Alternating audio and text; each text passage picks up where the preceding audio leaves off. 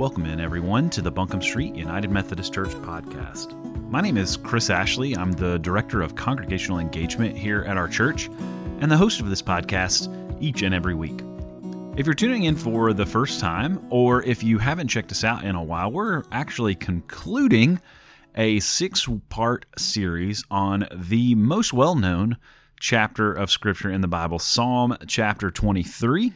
And we've been going verse by verse, week by week. You can go back and check out all those episodes for verses 1 through 5. But today we're going to be heading into verse 6. And before we get started, I want to, first off, just apologize for the tardiness of this episode. Had quite a busy week and then got sick a little bit, so haven't been able to crank this out, but glad to finally get it to you this week. So there won't be another episode this week. So the next episode will be coming out on July 27th with a new series. I haven't finalized exactly what that's going to be, but it'll be something similar to what we've been doing here with Psalm 23. We'll be walking through some scripture bit by bit, probably not verse by verse. I'm thinking I have a couple of different options that I'm mulling, but it will be a more Bible study centric type episode like what we have been doing so far over the past month or so. All that being said, I would love to jump in here to Psalm chapter 23, verse 6. But before we get to verse 6, I want to recap and read verses 1 through 5. They say this: "The Lord is my shepherd, I shall not want. He makes me lie down in green pastures. He leads me beside still waters. He restores my soul. He leads me in paths of righteousness for his name's sake. Even though I walk through the valley of the shadow of death, I will fear no evil. For you are with me, your rod and your staff, they comfort me. You prepare a table before me in the presence of my enemies. You anoint my head with oil, and my cup overflows." And now verse 6. "Surely goodness and mercy shall follow me all of the days of my life, and I shall dwell in the house of the Lord forever." Verse 6 here is a great end cap on this passage, and a lot of things. It kind of brings everything back around. You know, we've talked over the last couple weeks how the first couple verses really play off this analogy of the Lord as the shepherd, and then it kind of transitions for verses 4 and 5. And here in verse 6, it kind of ties both sections back together. So we've been asking 3 questions about each verse. What does it say about God? What does it say about us? And how can this verse shape us? And so we're not going to change that here at the last week. We're going to do that same thing here for verse 6. So the first question here: what does verse 6 say about God? And again, I see 2 separate things here. So first, it says, "Surely goodness and mercy." Surely goodness and mercy. God's goodness, God's mercy, His favor, His blessing, and His provision. Those are the things that are being talked about. And we'll get into the next part of that when we talk about what it says about us, but the following us, right? Surely His provision, His favor, His blessing is going to follow us. But the thing I find the most interesting is that word at the very front, surely. Surely goodness and mercy. You know, the old joke, "Don't call me Shirley." Surely, there's a surety, there's a certainty, there's an expectation that if we are allowing God to be our shepherd, if we are allowing Him to lead us in the way that David talks about in the first 5 verses here, that we should feel some semblance of certainty that God's provision and favor and blessing and goodness and mercy is going to be there for us. Now, does that mean that it's always going to be easy? Of course it doesn't. Of course it doesn't. But what it means is that we can fall back on and rely upon the fact that God gives us the very thing that we need to bring us closer to Him and to have us live life to the full, the thing that He promises us. I may have even said this on the podcast before, but I once heard someone say, I think it was Tim Keller, said that, if we knew everything that God knows, we would ask him for exactly what he's given us. And that's a hard reality to think about, because sometimes the situations we're in aren't things that we necessarily want or things that we would necessarily ask for. But when I think back on my life and the ups and downs that I've seen, in the moment, some of the really hard stuff was really hard. And it's not that in hindsight those things are less hard or less hurtful or less sad, but I look at where I am now and I think I wouldn't be here without the series of events that played out in my life. I don't know if I've shared this on here, but one of the hardest times for me, coming out of college, graduating college, and I had spent every summer in college working at summer camps. Summer camps have always been a big part of my life. I've always just really loved them. And so when I was getting ready to graduate college and I was looking for jobs, I thought, this might be the last time I ever get to have a summer, to just have like a summer job. And so I applied to go back and work at the camp I'd worked at the previous year, thinking like I'm a shoo-in. I've been working, at camps my whole life. And I was like, this is going to buy me 2.5, 3 months before I got to grow up and be a real adult, kind of like squeezing every last bit of life out of this adolescence, I guess. And I'll never forget, I was on spring break of my senior year of college. I was back home, and I remember getting the email telling me that they were not going to offer me a position at the camp. And I was absolutely devastated. I didn't understand it. I was mad. In fact, I was so angry, and this will just show a little bit of the maturity level. I went and made a Facebook group about how angry I was and invited all the people I'd worked with at that camp who were going to be working there again that summer to join it, just to kind of, silently protest with me. And then a crazy thing happened. Because of that, I was forced a little bit to find something else. And I came across an opportunity to work at a church in Knoxville, a 2-year apprenticeship internship opportunity. And that 2-year stint led me here the first time.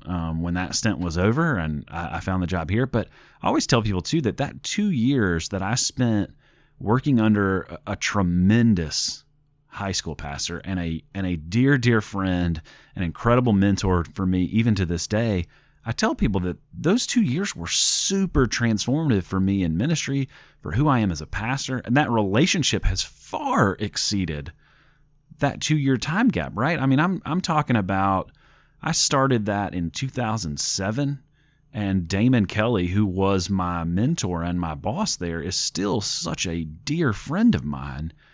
And I mean, we're talking 15 years later.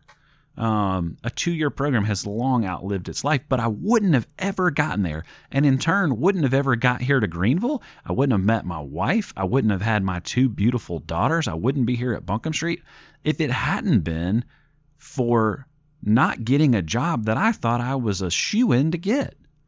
And so again, I say that to say, if I rest on the fact that God's goodness and mercy is there, I can rest assured that he knows what he's doing more than I do. So what's the second thing I think that this verse says about God? Well, it says that we shall dwell where? In the house of the Lord. Now, what does that mean, house of the Lord? Does that mean church? Because we talk about this being God's house. I don't think that's really what it means in this context, but the house of the Lord being his presence, right? The eternal presence of God. And what I think that this says about God is that he's offering an invitation to us, and he's offering us eternal hospitality. I don't know about you, but I've been to a lot of houses in my life, throughout ministry and just through general life. I've been invited to people's houses to have dinner, to hang out. My favorite house I've ever visited, there was that church I worked at in Knoxville, there was a guy that was in my small group, high school guy, and his grandfather had started a medical equipment business years and years and years, and his dad was now the CEO of that company, and there's a medical school at a university in Tennessee named after them. And so they had this huge house out on the lake. And I remember he would always invite us over for the Super Bowl party, and we'd have the Super Bowl party at his house. And he had This house was like 4 stories. There was a pool and like a big covered deck grill outdoor kitchen area. It was on the cove of the lake. He had a movie theater in this place. I mean, it was like, this was the biggest house I've ever been in. And I just remember, wow, if that was my house and I had all this nice stuff, I feel like I'd be really hesitant to let a bunch of teenagers come hang out all the time. But that's the kind of hospitality and invitation, as cool as that was, it's nowhere close to being in the presence of God and to dwell in His house forever. So that's what I think it says about God. One, that His goodness and mercy, His favor and blessing and provision is provided for us. And then we have an invitation and a hospitality to dwell in His house. So what does this verse say about us? Well, the first thing it says is that that goodness and mercy that we talked about is going to follow us. Surely goodness and mercy shall follow me all of the days of my life. It's a pursuit. And again, this is where I think we tie back in to the rest of this chapter, this idea of the Lord as our shepherd. You remember Jesus tells the story about the shepherd who leaves the 99 to run after the one lost sheep. There's always an idea that God is a pursuer, and He pursues us a lot of times whether we want to or not. But that goodness and mercy following us just re-emphasizes God's pursuit of our hearts. And the second thing that I think that this verse says about us is that we are going to dwell. We talked about that house of the Lord, the hospitality and invitation that He offers us. But it tells us that I shall dwell in the house of the Lord. And dwell is a word I think we generally understand. It doesn't mean I'm going to visit. I'm going to come over for the Super Bowl party. Dwell means I'm going to make this my dwelling. I'm going to live here. I'm going to rest here. I'm going to find my soul joy in this place. And I think about the idea of moving into the house of the Lord. Like I said, I worked at summer camps, and summer camps have always been a big part of my life. And also I loved my 4 years of undergraduate collegiate studies. And part of the reason that I think I've always loved summer camps, and part of the reason I loved college so much, was this idea of moving in and living in a place that was different than what I was used to. It was a different kind of community. It was a little bit of like forced community. You're living with people that are your same age and life stage, and in a lot of ways have similar interests and pursuits as you. And you're kind of in this like place where they're, I don't know how many of you have been really, have done a lot of camps throughout your life, but the thing I love about camp, and maybe the thing that was always such an appeal to me, is like you get to kind of escape reality. Whether you're there for a week or a month or a whole summer, the worries of just the grind of your regular life kind of go away. You don't think about that stuff when you're pulled away and you're living at camp, or even when you're living in college, right? When you're a young adult, you're 18 to 22, you're living on your own for the first time, away from home, away from mom and dad, and kind of the things you've gotten used to and the things that stress you out and worry you drift away for a while. And yeah, other things come in, and it's not like college and summer camp is free from worry or frustration or things that affect you negatively. But it's this idea of like moving in and being somewhere outside of what you're used to and outside of the things that it distracts you almost. And so I think that's kind of what we get to do here when we dwell in the house of the Lord. We pull ourselves out of space without Him, right? When we're not living together with God, when we're not focused on His presence, it distracts us, and it causes us to worry about things that, quite frankly, aren't really that big of a deal. And we miss the small stuff because we miss the big stuff because we focus on the small stuff. We don't keep the main thing the main thing. So that's what I think it says about us, that we are followed, we are pursued, and that we are allowed to move in and to dwell in His presence. And so the final question each and every week, how can this verse shape us? And so as I typically do, I try to leave you with some questions to consider and just some thoughts I have on these and how they affect me. So the first question I have is, how have you seen God pursue you? Maybe in this season, maybe you're going through something really tough. How do you see God pursuing you? And if you don't see it, I would challenge you to look around, because He is pursuing you. He is. And sometimes we forget that and we don't look for it, and so we miss it. It can be easy to miss. I shared, I think, an episode or two ago about how God has pursued me throughout my life with calling and positions in churches and going back to school. And so I won't reiterate all that, but that's been one area that I've seen Him pursue me over my life. Lately, pursuit looks different. I think there's a lot of pursuit over, especially with my role here at the church, congregational engagement. I mean, there's not a template for this role. It's not, when I came here, a lot of people said, "Oh, you're taking over David's job," and I was in part, but also given a lot of flexibility and freedom to make it my own. And this podcast is a result of that too, right? There was no podcast, there was no idea that I should do this, and so the way I've seen God pursuing me is to say, "Hey, here's some things I've given you." Skills and talents and loves and knowledge about, and ways that I think you can use them to connect people for the kingdom. And so, that's kind of where I'm trying to notice His pursuit of me is in this particular role and what that looks like at our church. The second question I see is the second question I offer you is, where is the place that you find rest? Rest, particularly in God's presence. Where do you dwell? Where are you invited to dwell? And I'm going to answer that one in conjunction with this last question, which is, where are you seeing His provision and favor?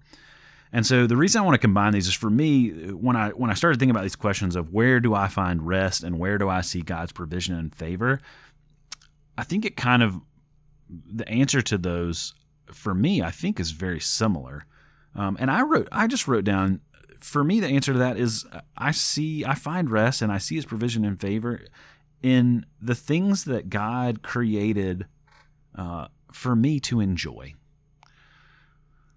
And that's family, but that's also things as innocuous as, like, I think I've talked on here before that I love soccer. I'm a big soccer fan.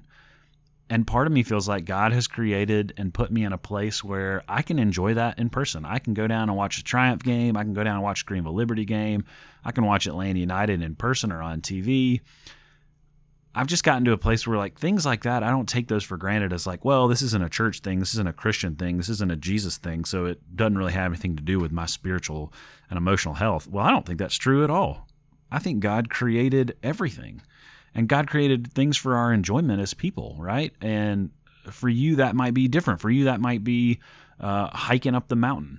For you, it might be playing pickleball with friends. To you, it might be reading a good book or hanging out at a coffee shop. Whatever it is, like, I think that there's things that God created for us to enjoy that can be that place of rest and where we see His provision and favor. Because I see the provision and favor as, like, He's providing for me to be able to have that respite from the hustle and bustle, right? And the more that I can do that, the more that it allows me to focus on Him. And so it doesn't have to be overly spiritual to be of God. So that is going to wrap up our series in Psalm chapter 23. I hope that this has been enjoyable for you. I've heard from several of you who've really enjoyed this podcast and the shift in focus over the last month or so. As I said, we're going to come back next week with more of this type of podcast going forward. So I'm going to wrap us up with a quick prayer. Father God, thank you so much for everything you do in our life, for the provision you offer us, the rest you offer us, the space you create for us to have margin. God, thank you for pursuing us and following us and offering us your goodness and mercy with certainty and assurity. Thanks for opening up and inviting us in and allowing us to dwell with you. and you dwell in us. And it's a hard thing for us to wrap our mind around, but I'm grateful that you're there. So as we go this week, I pray that you will remind us every day of your presence. And it's in your name we pray. Amen. Hey, thanks for tuning in this week. I hope you'll come back next week. I can't wait to share with you what we have in store going forward. As we turn the page, rounding out towards the end of the summer and heading into fall, my favorite time of year, I think God's got some great stuff in store for our church, and I hope that this podcast is just a small piece of that. So until next time, grace and peace to you all.